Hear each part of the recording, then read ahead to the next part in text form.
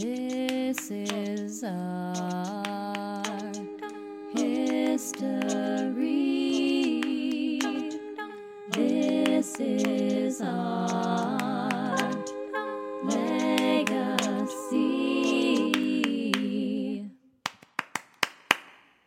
Thank you so much, guys, for being a fabulous audience. And now we are on to Act 2 of our night together. As Sky mentioned, we really are very fortunate that in 2024, we have built relationships with these wonderful partners who are going to bring to life through readings our 2023 Expand the Canon list, many of the plays. And so I have 4 of the fabulous partners with me on stage. And so let me just shout them out one by one. We have the fabulous Lou Moreno, Artistic Director with Intar Theater. Yes. We have the terrific Nicola Murphy Dubé with the Director of Audience and Play Development with Irish Rep Theater. We have the extraordinary Jesse Austrian, Co-Artistic Director of Fiasco Theater. And we have the superb Devin Brain, Producing Director with The Acting Company. I had a goal to have all my adjectives be alliterative, but it didn't work out, so I tried my best. All right, guys, thank you so much for taking time with us this evening to be with us. I want to start off by handing the mic to you one by one, and if y'all could just share one sentence about what is the most fantastic, what is the best part of what you do with your company and what your company is doing. Great. I will start. I think the most exciting thing about the Acting Company is that we tour. Each year we do 2 shows, one a classic and one a new text, and we tour them nationally into very small communities and very large ones, which I think is pretty cool. I think the coolest part about our theater company is actually our structure itself. I feel a little bit like Willy Wonka when you walk down 52nd Street and you come up to this big, red, unnamed building and come into a bright, white, ugly elevator and get to come up to the 4th floor and go, what the fuck? And then we give you magic. It's kind of great. I think one of the coolest things about Irish Rep is that we're the only year-round theatre company in New York that's devoted exclusively to producing Irish and Irish-American writers. And particularly in my role, my job is to develop new plays. So that's what I'm doing and loving at the moment. And our building mate. You're in our building too. 500 West 52nd. We're on West 22nd Street. Oh, you're Irish Rep, not the Irish Irish Arts Centre. Yes, we do always get confused, but we're on 22nd Street. All good. We love them. They're friends of ours. It's all good. I know you, don't I? No. I think the coolest thing about what Fiasco Theater does is that we prioritize joy. We believe that the way something is made translates to what an audience receives, and so we try to make something with as much joy as possible and then offer that up, creating a joyful relationship between the stage and the audience. Awesome. Wow, you guys are amazing. And that is just a great teaser to why we should not only check out the readings that y'all are doing in collaboration with us, but also just your seasons in general, because you guys are doing some fantastic, fabulous work. So Nicola, and I for some reason in my head I always want to say Nicola, so forgive me, but Nicola. That's okay. It's my Southern American accent coming out too strong. So I'm really excited. You guys are going to, in March, do a reading of The Sons of Aaron by Alicia Sheridan Lefanu, which I'm sure I butchered her last name. But I wanted to know what might... Yes. What attracted you all to this particular play and this work, and what made you excited about it and want to say yes to doing a stage reading of it? Well, I think, like, just first and foremost, reading a play that was written in the 1800s by a woman was a yes in of itself, just because I have read so little in that era by women, and in particularly obviously an Irish woman, we have, even in the contemporary Irish canon, Brian Friel, Sean O'Casey, Samuel Beckett, the lads as we call them, and we love them. They're amazing writers, but there has been, as there have been also in America, like sort of a lack of support and production of writing by female playwrights. So that in of itself was really interesting to me. And then secondly, it's a play about prejudice against Irish people by the English. This was written at a time where Ireland was still under English rule, and our culture, language, and traditions were under threat of being eroded. So I think it's also really interesting because that's not the current narrative, sort of revisiting that. And I feel quite strongly that we have a responsibility to recognize when that's happening in other cultures and demographics. And so there's something really poignant about that aspect of it as well. So yeah, lots of reasons to say yes. Yes, thank you so much. Devin, I'm going to throw the same question to you. The acting company is going to produce Ntozake Shange's work. She's best known for Colored Girls, but you guys are going to do a reading of Spell Number 7. So what was it about this work that excited you guys, made you want to say yes to it? Well, years ago, the acting company actually has a relationship with her. We commissioned her to write a play about 20 years ago. When I was reading this one, I was excited because, honestly, it sort of scares the shit out of me. Her verse is remarkable, but it is both a sledgehammer and a scalpel somehow simultaneously. It lifts up these cultural stereotypes that are hard to read, and I can't imagine how difficult they will be to hear out loud or to see on a stage. And at the same time, it then drops a mask and listens to people talk as they are, and yet somehow is still poetry. I'm really sort of fascinated to see what it is, to be real honest, which is what I find the most exciting about it.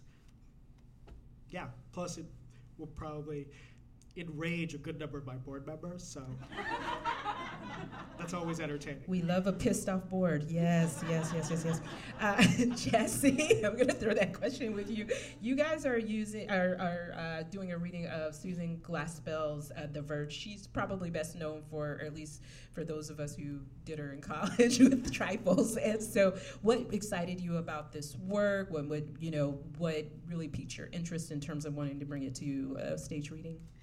Yeah, reading this play was just amazing because it is this Tennessee Williams-like female lead, like Blanche Dubois level size scale. Like reading it from the actor's perspective, it's like, oh, this would be incredibly daunting and scary, but exciting to take on. What a tour de force role. And there are other great roles as well, but it is this really powerful female role of a woman in an oppressive American system that is very reminiscent of what I think Streetcar is trying to do, but is written by a woman.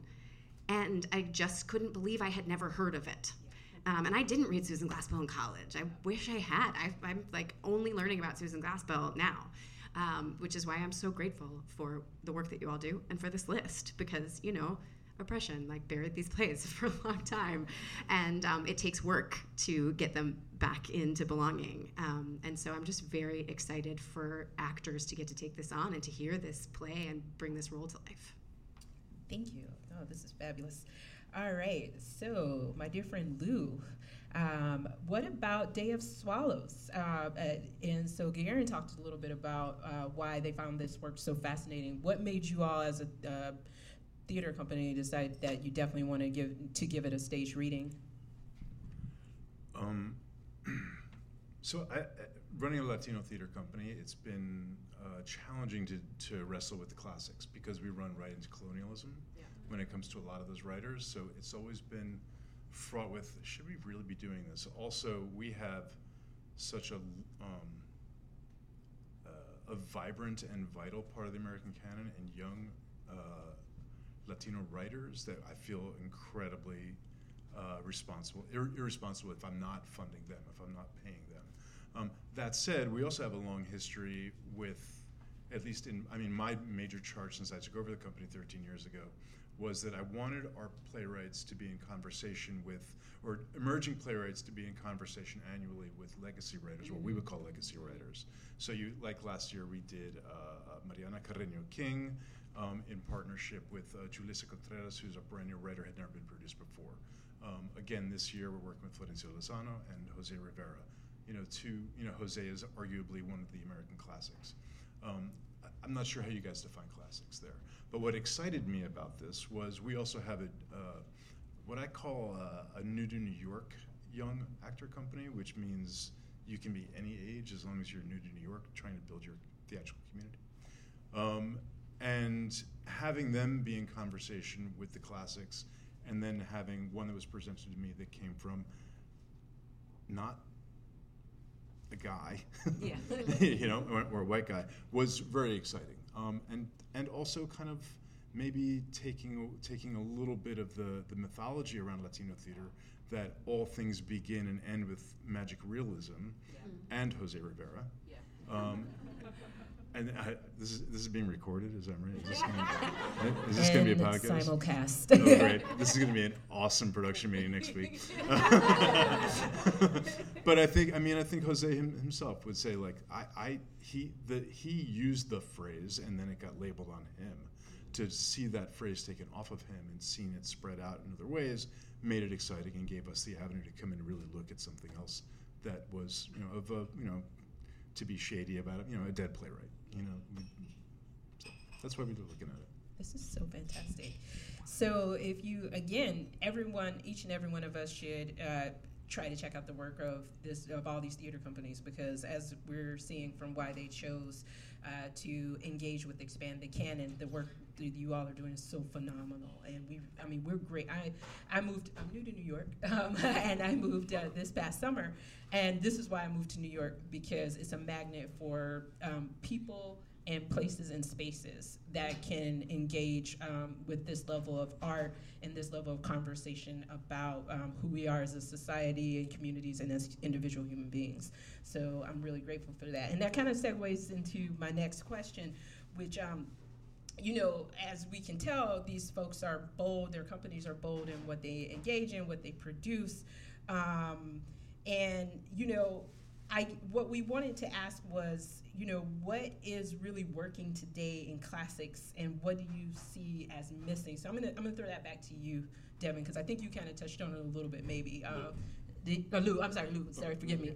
Lou, I'm gonna throw that back to you in terms of, what do we feel like is really working with what we're seeing with classics today, but what do we see that might be missing?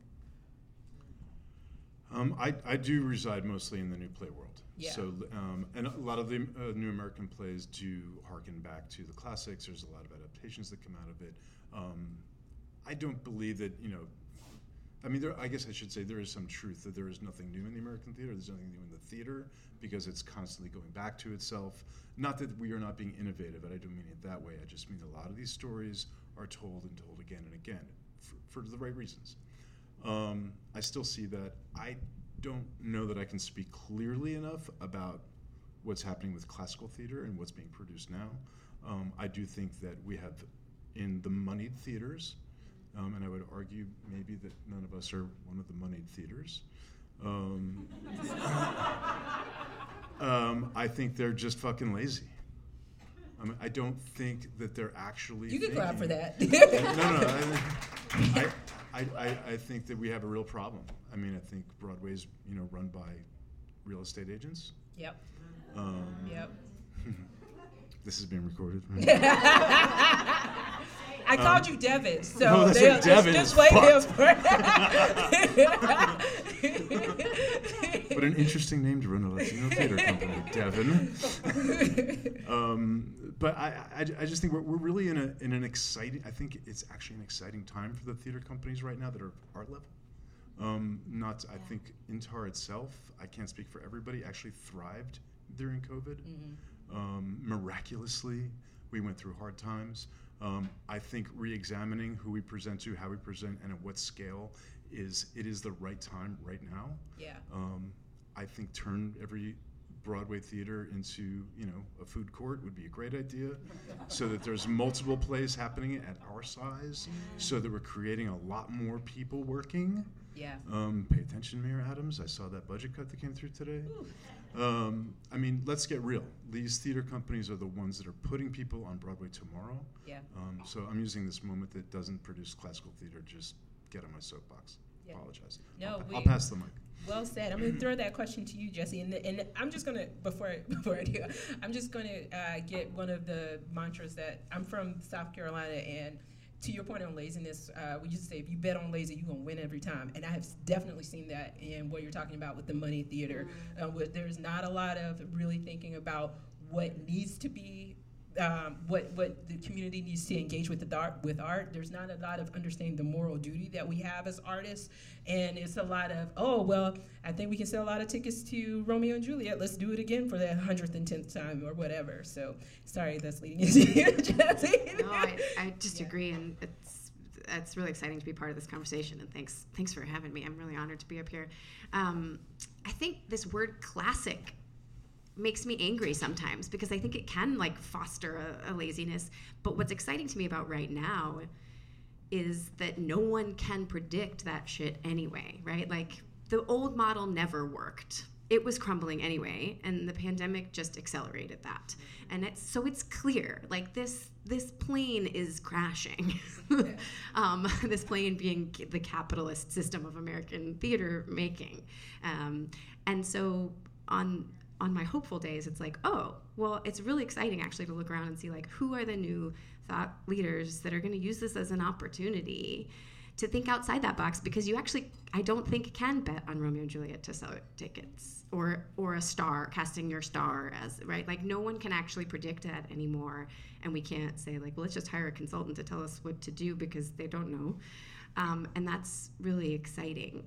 I'll say from my perspective, one thing that's exciting to me about classics right now is I feel like there is not everywhere, but there is this sort of lack of preciousness with old plays that through new lenses that I find really exciting. I'm thinking about Fat Ham. I'm thinking about The Octoroon. I'm thinking about Aditi Brennan-Kapil's Imogen Says Nothing. I feel like, from my perspective, American theater still has this chip on our shoulder about leaving Britain and being but we can do it well too. Look, we're doing it. We're really doing it. And it's I sort of feel we're finally being no, actually, who knows what that sounded like? What does classic even mean? And it's very thrilling. Like you were saying, Lou, these stories are old, and to see new playwrights take these stories and turn them on their head and be really not precious about them, I find very exciting. To put them in conversation with newer voices is very exciting to me. That's beautiful. Thank you. Nicola, during your time working as an artistic leader, what have you found to be frustrating about working with classics or producing classic works? And what do you, this is in the same vein of what we're talking about, and what are you hoping that the field will have in the future?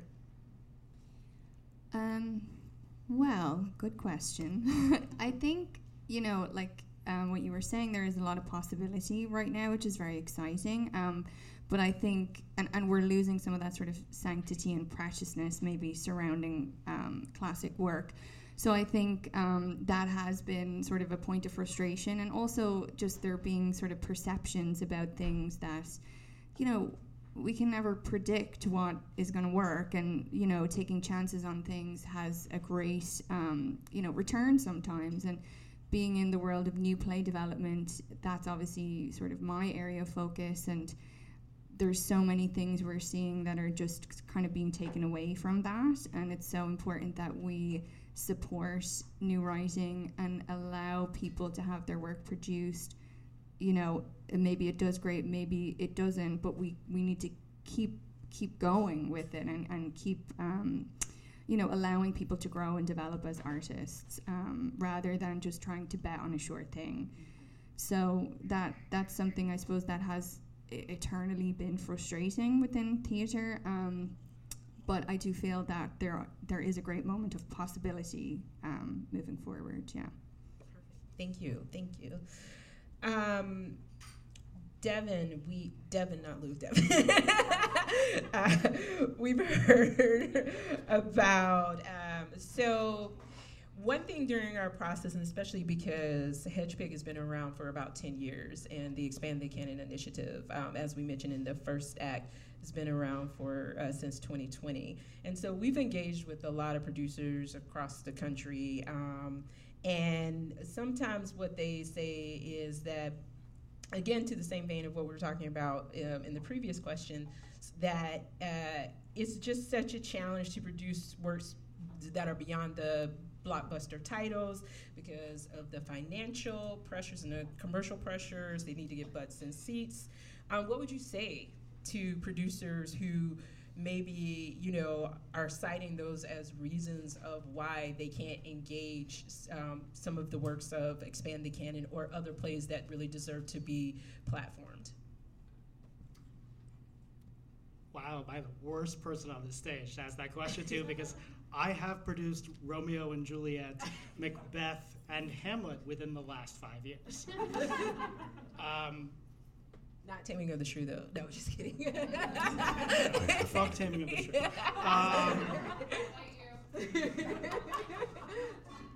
I mean, I will tell you what our cheat is, because the acting company functions in a very strange way. We don't pitch to a specific audience. We don't have a single community. We have to pitch shows that go into communities across the country, and communities with small towns in Iowa and big cities in Florida and mountain cities in Oregon. Like, we pitch to a lot of different places, and more than that, we pitch to the people that run the theater. So I do have this conversation on a pretty regular basis. I had theaters within the last 6 months not just tell me I couldn't do,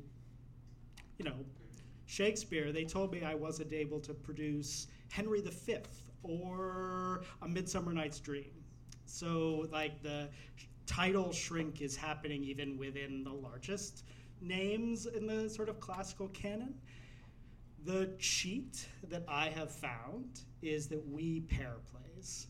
Because the thing that we have found that convinces people to do a play is the story behind it. I mean, that's what most of us are doing. So we treat classic texts like new texts, and we pair them with another play, generally someone we've commissioned to write something in response or in dialogue with one of the other plays, and we produce them at the same time. So we use a classic title, sometimes Romeo and Juliet, to get a certain number of people to buy in, and then we also share with them an exciting new writer's take on teenage love stories. I try not to commission too many plays about teen suicide, if at all possible, but I can't say it hasn't happened. So we cheat. All right, Jesse. I just think that's so exciting, because that's what I was gonna say is my theoretical answer is it doesn't mean you can't also do the other plays. Your initiative is called Expand the Canon, not cancel the current canon and make a new canon, right? I hope this is all towards an eventual future where there isn't this idea of canon that is, in my opinion, kind of random, right? I love how you all define it as a play that speaks to us. And so I just think that's really exciting to pair, because I also think rep is very exciting for the artists and audiences to get to come see two plays in conversation with each other with the same company and the same bodies to take on two perhaps very different takes on a similar idea. Excellent. Good job, Devin. I love that. We're totally going to steal that as a pitch to some people we start talking to. So, Nicola, same question for you. With, what would you say to people who say that, and I'm sure you may run into this with some of the playwrights that you all platform to, not just the ones with Expand the Canon, but what would you say to producers of other companies who would say, oh, well, that person's not well known enough, or that work is not well known enough, and we really have to worry about getting, properties in that will bring audiences in? Well, I think that worry is real, post-COVID. I know that there's been, a decimation to New York theater. But what I would say is, you have to also look at your audience base and who you're serving, and who, we go to the theater because we want to see our stories, and ourselves reflected back to us. So, we have to be mindful of that and who we're, putting effort and time behind in regards to that. And there is a whole new generation of theater goers that we also need to be thinking about. We, like what I said earlier about some of the writers that we know and love in the sort of Irish canon, we also need to be thinking about the next generation too. And it's really important that, yes, we can have a season of Brian Friel like we're doing right now, 3 plays on our main stage, but we also want to do other stuff too and new work as well. And so being able to kind of do both of those things, we have 2 spaces. I know not every theater has that, and that is something that we're very grateful for. But yeah, it's you have to have a relationship with your audience, and you have to be thinking about that, I think, moving forward. Yeah, and then I would say too, one thing that I find very helpful with theater companies is also the relationship with your audience, and then the relationship with the possibilities of your audience too, because there is, I've come from some areas where there was a lot of elitism. It's not as much in New York and like the South. Well, maybe, okay, never mind. Don't give me that. But with the elitism with theater in terms of, well, sometimes the ticket price determines who can come to the door. But, so many of these classic works deal with people who are marginalized and disenfranchised, in the real meaning of the word. And those are people to whom these works will speak to, because it's dealing with issues in it. So thinking about ways that we can engage audiences beyond the typical, baby boom generation that has expendable money to go to the theater, but would be the next generation of audiences, which Lou, I know you talked on about, and also people who, in the South where I'm from, there are black and white poor people who felt like the theaters, I'm just not invited. And how do we engage those people to say, actually, you're represented in a lot of the work that you'll see here, and it's important for you to engage this work too. This is not a question for anybody. I'm just kind of pointing out that this is sort of like the mantle that we're all taking on as theater artists and theater producers and leaders. Mm-hmm. I think maybe that was a clunky segue to my last question, which is, why is this work essential? So I'll throw that to you, Lou.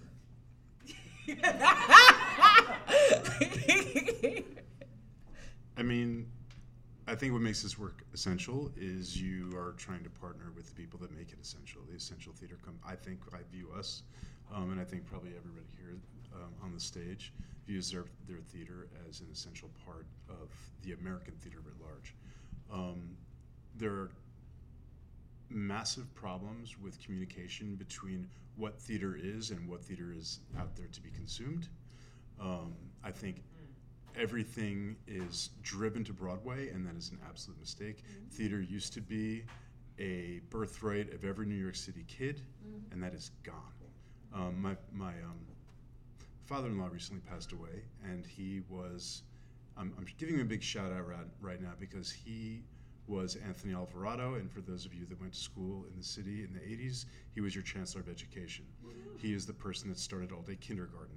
He is the person that did all these things to bring theater and the arts to young kids, and he lasted a fucking year in the city.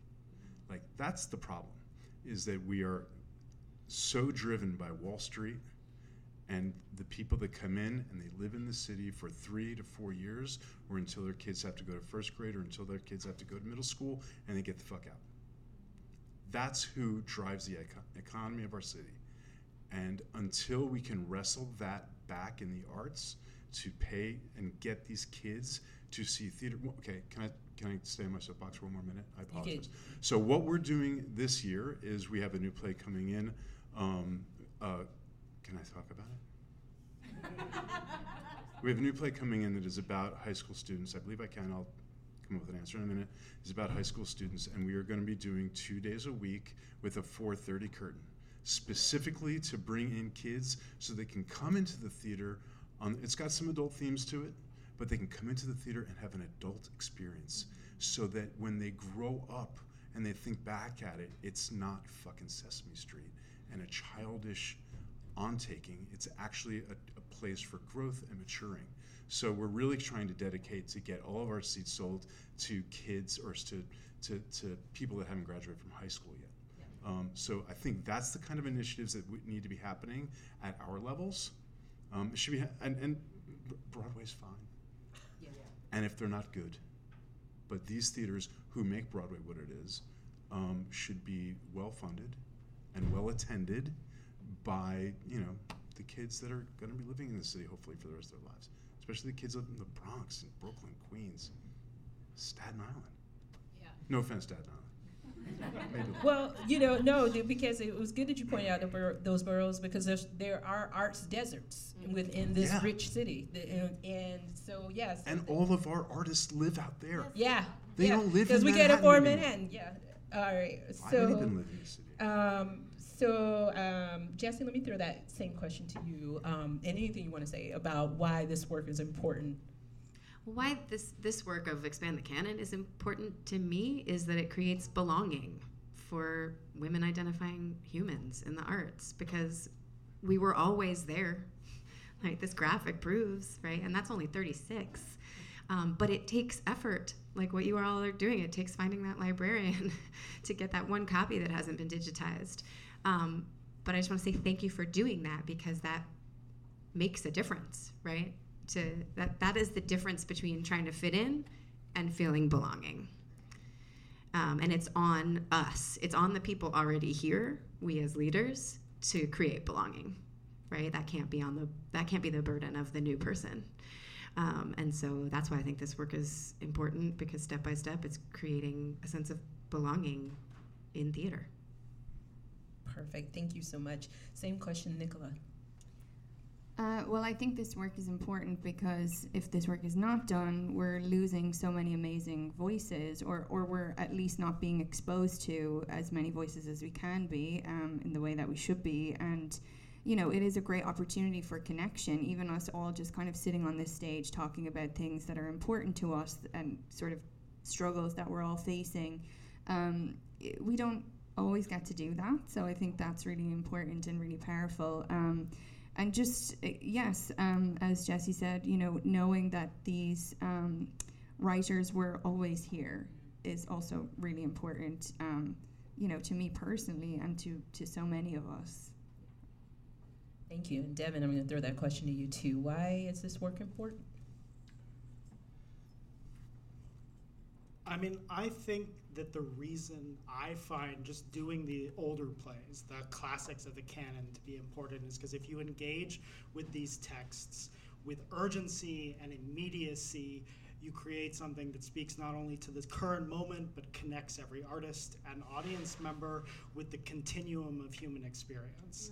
And the fact that that idea of classic has had a quite narrow definition, these texts and stories can do that same thing while expanding even further the connections we feel, so that we're not just connecting ourselves to 1,600 white men, but also to everyone else that was writing during those periods.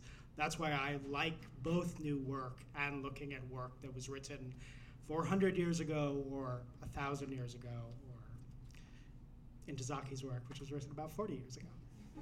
Right on. Go ahead, Lou. Go ahead. I was just going to be snarky. I didn't want to do it. Okay, that's all right. You've got yourself in trouble enough today. All right, so if you want to check out what NTAR is doing, what Irish Rep is doing, what the Atlantic Company is doing, and what Fiasco is doing, please go to their websites. You can go to our websites to see the dates of the readings, and thank you so much. Please give these wonderful, wonderful arts leaders and pioneers a great round of applause. Thank you, each and every one of you. And we love you guys. Yes, and I just want to say a few more thank yous, if you will bear with me. You can stand, do whatever. You guys are great. I'm going to start by thanking you. So thank you to all of our panelists, which is also a way of saying thank you to all of our partners. I would love to say there are a number of logos up here, which are not represented here, they are not New York, which is super cool. So here in New York, obviously, you can see Sons of Erin at Irish Rep in March. You can see The Verge with Fiasco and Classic Stage Company in April. Is that? I don't know. Day of the Swallows at Intar in July, and you can see Spell Number 7 with the Acting Company in September. If you are not in New York, hi live streamer people, thank you for being live streamed with us. You can also live stream our February reading, which is A New System of Freedom by Charlotte von Stein. I didn't throw in any of the writers before that. What am I doing? But that's going to be in partnership with Island Shakespeare Festival, which is super cool. So thank you, Island Shakespeare Festival, for being also, they agreed to partner with us for at least 3 years doing Expand the Canon plays. So, yeah. If you're on Whidbey Island or near Seattle this summer, please go see them. And in February, you can see that reading live streamed. If you are in Virginia, you can see Adelinda at American Shakespeare Center in May. If you're in California, you can see Mother of 1084 with Bay Area Drama and City Lights Theater in June. And I swear this is gonna be really fast. We could not do this without a lot of support. Those 7,761 plays would not be in our database without the help of so many people. So first, thanks to our other staff member who has not been on stage, Corey Oster. Woo! And also our social media coordinator, Marika Lumholt. Thank you. Of course, our reading committee and our research committee members, which again, seriously, we could not have those 7,000 plays without, so thank you, thank you, thank you, thank you.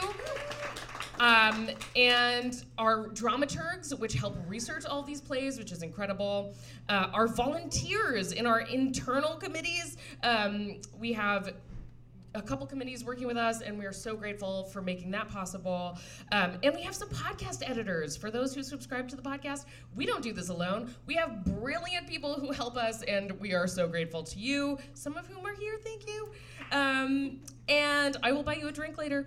And we couldn't do it without our board members, of course, also. Love, thank you, thank you. And our sustaining donors, and our subscribers. You can go to Expand the Canon and subscribe and read all these plays, and please do. And I hope if this conversation didn't motivate you to do that, we're toast. So, yes, follow the podcast, read the plays, join us for a drink if you're here. We're gonna go head over to Donnybrook and get out of the hair of these lovely people that we will tip very well.